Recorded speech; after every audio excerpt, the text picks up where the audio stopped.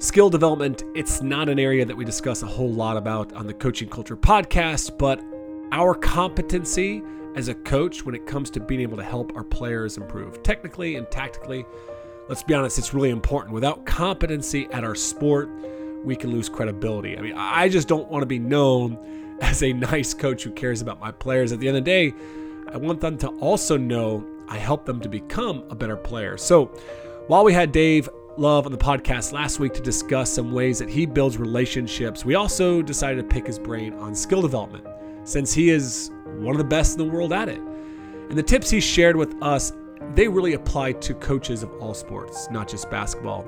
Dave's going to share how to find that balance between technical feedback and finding creative solutions, the balance between variability and linear progressions, and lastly, what to do and what not to do when a player is experiencing a slump, a dip in their performance. Welcome to the Coaching Culture Podcast, brought to you by Thrive on Challenge. I'm JP Nurbin, joined by my friend and co-host Nate Sanderson.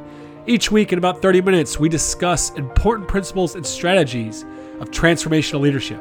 At Thrive on Challenge, we help coaches to raise the standards and strengthen the relationships in their program because we know this type of culture produces better leaders, better people, and better results. To learn more about how we can help you, go to thriveonchallenge.com, where you can also subscribe to our weekly newsletter and get the coaching notes to every episode of this podcast. Dave, we're going to dive a little bit more into some questions specifically about kind of your teaching philosophies. And a lot of our audience is high school coaches that don't have the luxury of having a skills trainer or a shooting coach on their staff. You know, they're responsible for all the administrative tasks, the strategies, and teaching, the specific techniques for their sport. We have a lot of basketball coaches that listen, and lots of coaches from other sports as well, that are constantly kind of forced to make decisions about how much time do I invest in growing and teaching individual technique versus our team strategy, et cetera. So I'm curious about this. I want to ask you a couple of questions that I think we run into, when we present at clinics, and have debates, with other basketball coaches about kind of how do we balance some of these teaching demands. And I want to start with this one. And I hate using Steph Curry as an example because everybody uses Steph Curry as, like the God's gift to shooting, which obviously he's a great shooter. But one of the interesting things, I think, when you watch him play is that, Steph Curry is unbelievable as a standstill catch and shoot player, but also has incredible creativity. And release that he uses in all kinds of different situations. And I think sometimes as coaches, we're faced with this challenge of there are specific things that maybe we want to address in a player's technique or teach in general with our team. But there's also this demand of, in the game context, there's a requirement here that they have to have some creativity and some freedom to be able to figure out how to implement those. So can you speak to that dynamic a little bit from your perspective on where's the balance and what do you recommend when it comes to technique versus kind of creative solutions? That is ultimately my job. Right there is to figure out for each player where that is. And you ultimately never know. You're just constantly taking educated guesses. So I work typically with the weaker shooters. That's who shooting coaches tend to spend more time with. I won't spend time with Steph Curry. He doesn't need a shooting coach.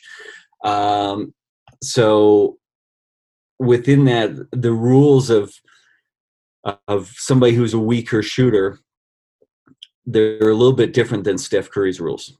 Okay, Steph Curry has proven that he can get certain number of results or a certain rate of results even doing difficult things, whereas a weaker shooter can't. And so they don't get the same amount of freedom, but you are constantly battling how much freedom do they deserve. And ultimately, the challenge is like darts. Okay, we've got a closed skill. We've got a skill that is just repeated almost exactly the same over and over and over again. The environment doesn't change. And in basketball, we have a semi-closed skill in a very open environment. The environment is constantly changing. And so there needs to be some creativity, but there also needs to be some repetition of the closed skill. And the balancing act of those two things is my job. And like I said, you never know the answer. You're just constantly making your educated best guess on where that midpoint between those two ideas is for each individual player. So I don't know if I've answered your question or just acknowledged that it's a hard question. But ultimately that's what you're trying to figure out. Well, we've had Chris Oliver on the podcast, and I've done some work with Chris in his previous life a little bit too, just talking a lot about a games approach and trying to teach in the games context. And, one of the other things that I think is and I'm sure that you've heard this debate raging in basketball circles is, how much do we focus on training technique as an isolated skill versus putting it in some sort of context with a visual cue or a defender or whatever it might be. How much of that do you, again, balance in your work? Is your work more working on the technical aspects, or is there an aspect to it where you're starting to layer in some, visual cues, response to defense, that sort of thing when you're trying to build the skill of shooting? So maybe 7 years ago, I would have been far more blocked practice, far more linear in my progressions of drills. Like, we're going to get good at this before we move on to that. We'll get good at that before we move on to the next, and we'll get good at the next before we move on. And now, partly, or in a huge way influenced by the teachings of Chris Oliver and people like him, I'm getting more comfortable with the variability, and earlier on, like making the early practice messier, because games are messy, and not trying to control the environment, and getting fake results early on in the process, by just doing simple little things. So I am incorporating a lot more decisions, a lot more variability, much earlier on in the process. Whereas if I'm trying to reorganize somebody's motor patterns, I might not have introduced a decision until months down the road 7 years ago. Now I'm trying to introduce that 45 minutes into the first workout, and just a really simple decision, really simple variability, but almost right away. As soon as they show, okay, there's one good shot. That's what we're trying to do. Now, can you do it in this environment where you have to make a decision on which direction should I cut? Should I go right or should I go left? Okay, and then remember to bend your wrist back, or whatever the technical thing that is holding their skill back. So I've really changed a lot in the last 2 years on how I teach that. And have you seen players respond in one way or another to that, those kind of evolutions in your training? It's a lot more fun for them. It's still boring. It's still really mindful practice that is still fairly slow moving, but at least they're not standing in the same spot repeating the same movement over and over and over again. They get far more variability, and I see more smiles early on and less like eye rolls, and there were smiles before and there are eye rolls now. But I think it's a more fun environment, more engaging environment for the athlete. It's more fun for me, honestly, and it's really just me as a coach embracing that messiness is probably the hardest part for me personally. As an educator, somebody that is teaching a skill, can you speak to the importance of your language? And I don't mean like your profane language or lack thereof, but, when you're having to describe a specific, sometimes, micro movement in a player's shot, or you're talking about movements on the floor, that having common language with the players that you work with is so important. How do you kind of build a new vocabulary when you're working with a new player? I start by explaining things my way. Okay, and explain so that we at least know what we're talking about. I'll explain that. Okay, that position up by your forehead, we're going to call that the set point. And then later on, circling back and asking them, okay, what do you think? And so I'll give a cue on a position I want them to try and get into, and I'll try and use an analogy on what that feels like, and then I'll circle back and ask, okay, how do you think about that? I've explained how I think about it, but it doesn't matter how I think about it. How do you think about it? So the example in Orlando, I worked with Wesley Iwundu, and he had the habit of getting the ball back over top of his head at his set point. So we wanted to keep it more over top of his nose and out in front of his face a little bit more. And so I said, okay, I want you to imagine that you pressed your nose up against a pane of glass. Somehow the ball is able to be on the other side of the pane of glass, but the ball can't break the pane. If you try and bring it back over top of your head, you're going to break the glass. And so I just left him with that idea. He shot about 10 shots. He did a great job. And I said, okay, that was awesome. Fantastic. What did you think about? Like, was it the pane of glass? He says, no, it was a force field. And so I never talked about the pane of glass again. It was always a force field from that moment on. And that's part of my job that I love, is I can have two players working on exactly the same habit. And if they each listen to the other person's workout, they'll have no idea what we're talking about. And we invent this little language that only makes sense. Like Tristan Thompson and I had cues. I could say to him Dominique Dawes, which is the name of a female gymnast that he named, and he would know what that meant. I could say Grant Hill, and he knew the cue that I was trying to give him. And we had all these kind of things. Whereas the next year I work at the Aaron Gordon, if I said Dominique Dawes to him, he would have looked at me like, what the heck are you talking about? I have no, like, it would have come out of the blue. I love inventing that language for each player and having that be like their special way of talking shooting. Oh, that's awesome. And that's, one of the fun parts about getting to know your players, right? Is because you can start to use analogies that, as you learn more about them, that maybe they identify with better. And I can see that even when working with teams where you use different kind of cues and language, from year to year as they kind of develop with your players. A couple more questions. Sorry to interrupt. Ultimately, like, they just put another tool in my tool belt.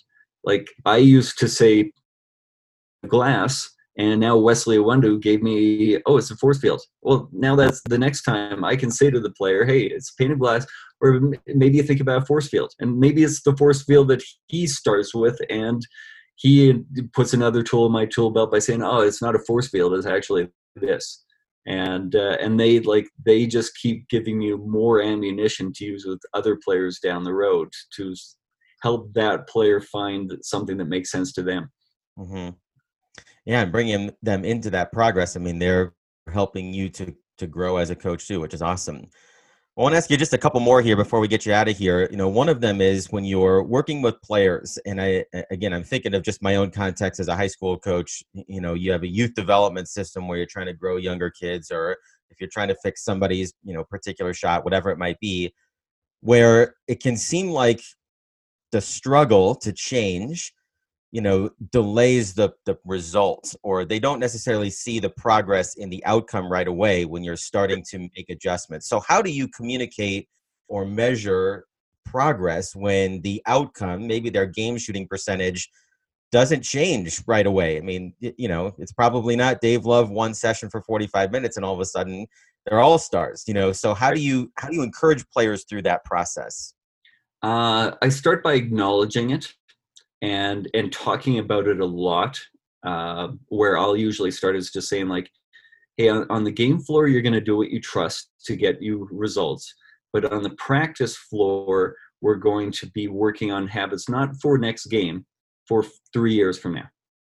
And the things that we're working on, there isn't going to be an immediate payoff. You're going to slowly develop. And so just constantly reminding them, we're not necessarily practicing this to make this shot. We're practicing this to make some shot 3 years from now. And just constantly reminding the long-term goals. I think sometimes as coaches, because we say things so often to so many different people, we forget that we're only saying something once to that individual. And we feel like we've said it a lot because we have, but we just haven't said it to any one person a lot. And sometimes people need to hear a message over and over and over again before the message really gets received. And so not to be afraid to keep repeating the important lessons about shot selection, about being patient with your development. So I talk about those things constantly. And just reassure players that, and then I don't measure early on in their development. I don't want to, as soon as you start to measure somebody and they know they're being measured, then they forego the long-term to get the short-term result. And it's not the short-term result I care about. So why would I care if in that workout a player shot 43% versus 47%? I don't care. I'm worried about 3 years from now. So those are some of the factors that I kind of pay attention to. I got one more for you here, and then we'll get you out of here. You mentioned before that you often work with the players that need the most help with shooting, not necessarily the best shooters. And I think sometimes one of the mentalities that those players, and I'm just speaking from my own experiences, that they sometimes get themselves in a hole that says, my coach doesn't believe in me, or I'm not going to get a chance anyway. Maybe it's because I can't shoot, or maybe it's because I've been labeled as a poor shooter, coming out of college or whatever it might be. What do you encourage guys that this growth is going to matter, or that this isn't a way to earn an opportunity when maybe there's 8 guys in front of them that have been, the coach is trusted, they've been in the rotation, there's all those kind of dynamics there, that frustration sometimes can play into a work ethic or a confidence. How do you speak to somebody in that kind of situation? Because it seems like you're working with a lot of guys that are trying to climb the ladder and earn more time. I think you paint a picture. You kind of show them, and it can be uncomfortable in the beginning, where you can say, like, here's where you are now, and point out that, like, you're not playing very much. And I wouldn't say it this overtly, but this is basically what you're saying, is that like, you're not really trusted to make shots right now. But if we can shoot 75% from the free throw line, if we can just get our free throw percentage to 75%, then coaches are going to start to view you as a shooter. And now all of a sudden you get trusted to shoot open threes. Okay. And then if you can shoot the open three at a 36, 37, 38% rate, then you get trusted with more. And we're just going to earn our way along. We're going to start with simple things, prove that we can do simple things, and then we'll get slowly trusted to do more difficult things in time. And then I'll acknowledge to the player that sometimes the people closest to us are the slowest, unfortunately, to acknowledge change. And I always try and prepare a player for the worst case scenario. I would hope that our head coach would be the first to acknowledge that, hey, this player has improved. I've seen improvement. I can trust them with more. But sometimes we have such perceptions of people, especially as head coaches, that to change your perception means that we were wrong. And we don't like to do that as human beings, even though it's we don't mean to. The head coach doesn't go in saying that, oh, I can't be wrong. It's a perception, and there needs to be a lot of evidence sometimes to change a perception of somebody. So just acknowledging that with the player, that, hey, like, other people might see it before, and life is unfair. I'm sorry. I wish we could make this easy for you, but there will be some moments where it's unfair, and we'll just keep working. That's all we can do. Well, one thing I noticed that you mentioned in that last answer, and I think it really does a nice job of putting a capstone on a lot of what you shared with us today, is that you talked about when you're communicating with the player, you kept using the word we. You didn't say, I'm going to help you change this. You didn't say, you have to do that. But you used we, and you mentioned, using proximity before to be able to communicate. No, I'm with you. We are working collectively to help you position yourself as well as we possibly can. But I think even the subtlety of that language positions you in a way that players realize, hopefully, that you're on their side. This isn't about Dave Love being able to put something else on Twitter or, you doing the bidding of management. This is about you coming alongside the player. And right away, that simple use of the word we can be so powerful. I appreciate you using that as you described kind of your responses there. Well, and thank you. I appreciate that. And then trying to take the pressure off the player by, if there's a mistake made, that was me.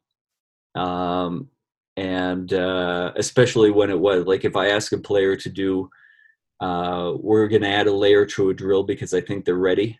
I'm taking an educated guess that they're ready, and I'll discover that they weren't ready. And I've now put them in a position where they've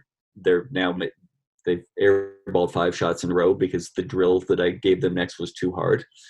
Just acknowledge my coaching mistake. Coaches make mistakes too. That one's on me. I gave you too much. That wasn't you. That was me. Yeah, you've given us some new things to think about. Your evolution that I just hearing this conversation, your evolution as a shooting coach is special. You've been doing it for, I think, 17, 18 years now. So what is the number one thing, the number one limiting belief that you held when you started off as a shooting coach that you have changed now that really potentially, I'm going to say hurt, but just, definitely didn't help you when you're trying to make an impact on a player's shot? Just curious. Probably trying to create, just a relatively recent discovery, trying to create too linear of an environment. Get good at this before you try that. And not introducing enough variability earlier. And don't get me wrong, I helped Aaron Gordon go from 42% to 72% from the free throw line in one season. That's massive growth. I think I could go back and do a better job now. Unfortunately, you'll never know because it won't be the same Aaron Gordon. It won't be the same player. It will be but I'm excited by the possibility that, okay, I'm 20 years into this now. And I'm still growing as a coach. What's going to happen in the next 10 years? And that's still exciting to me. So I'm glad that's happening. Where can coaches find you? Where's, the best way to get in touch and learn more about your resources? Best ways to find me, Twitter and Instagram at Coach Dave Love. And then I've got a free shooting newsletter on CoachDaveLove.com. You can sign up for that. I've got probably close to 80 emails that go out to you over the course of a year to teach you for free. And then those will be the best ways, either social media at Coach Dave Love or online on my website, CoachDaveLove.com. Thanks again to Dave Love for coming on the podcast. If you're a basketball coach, we encourage you to check out CoachDaveLove.com. He's got a lot of great resources out there.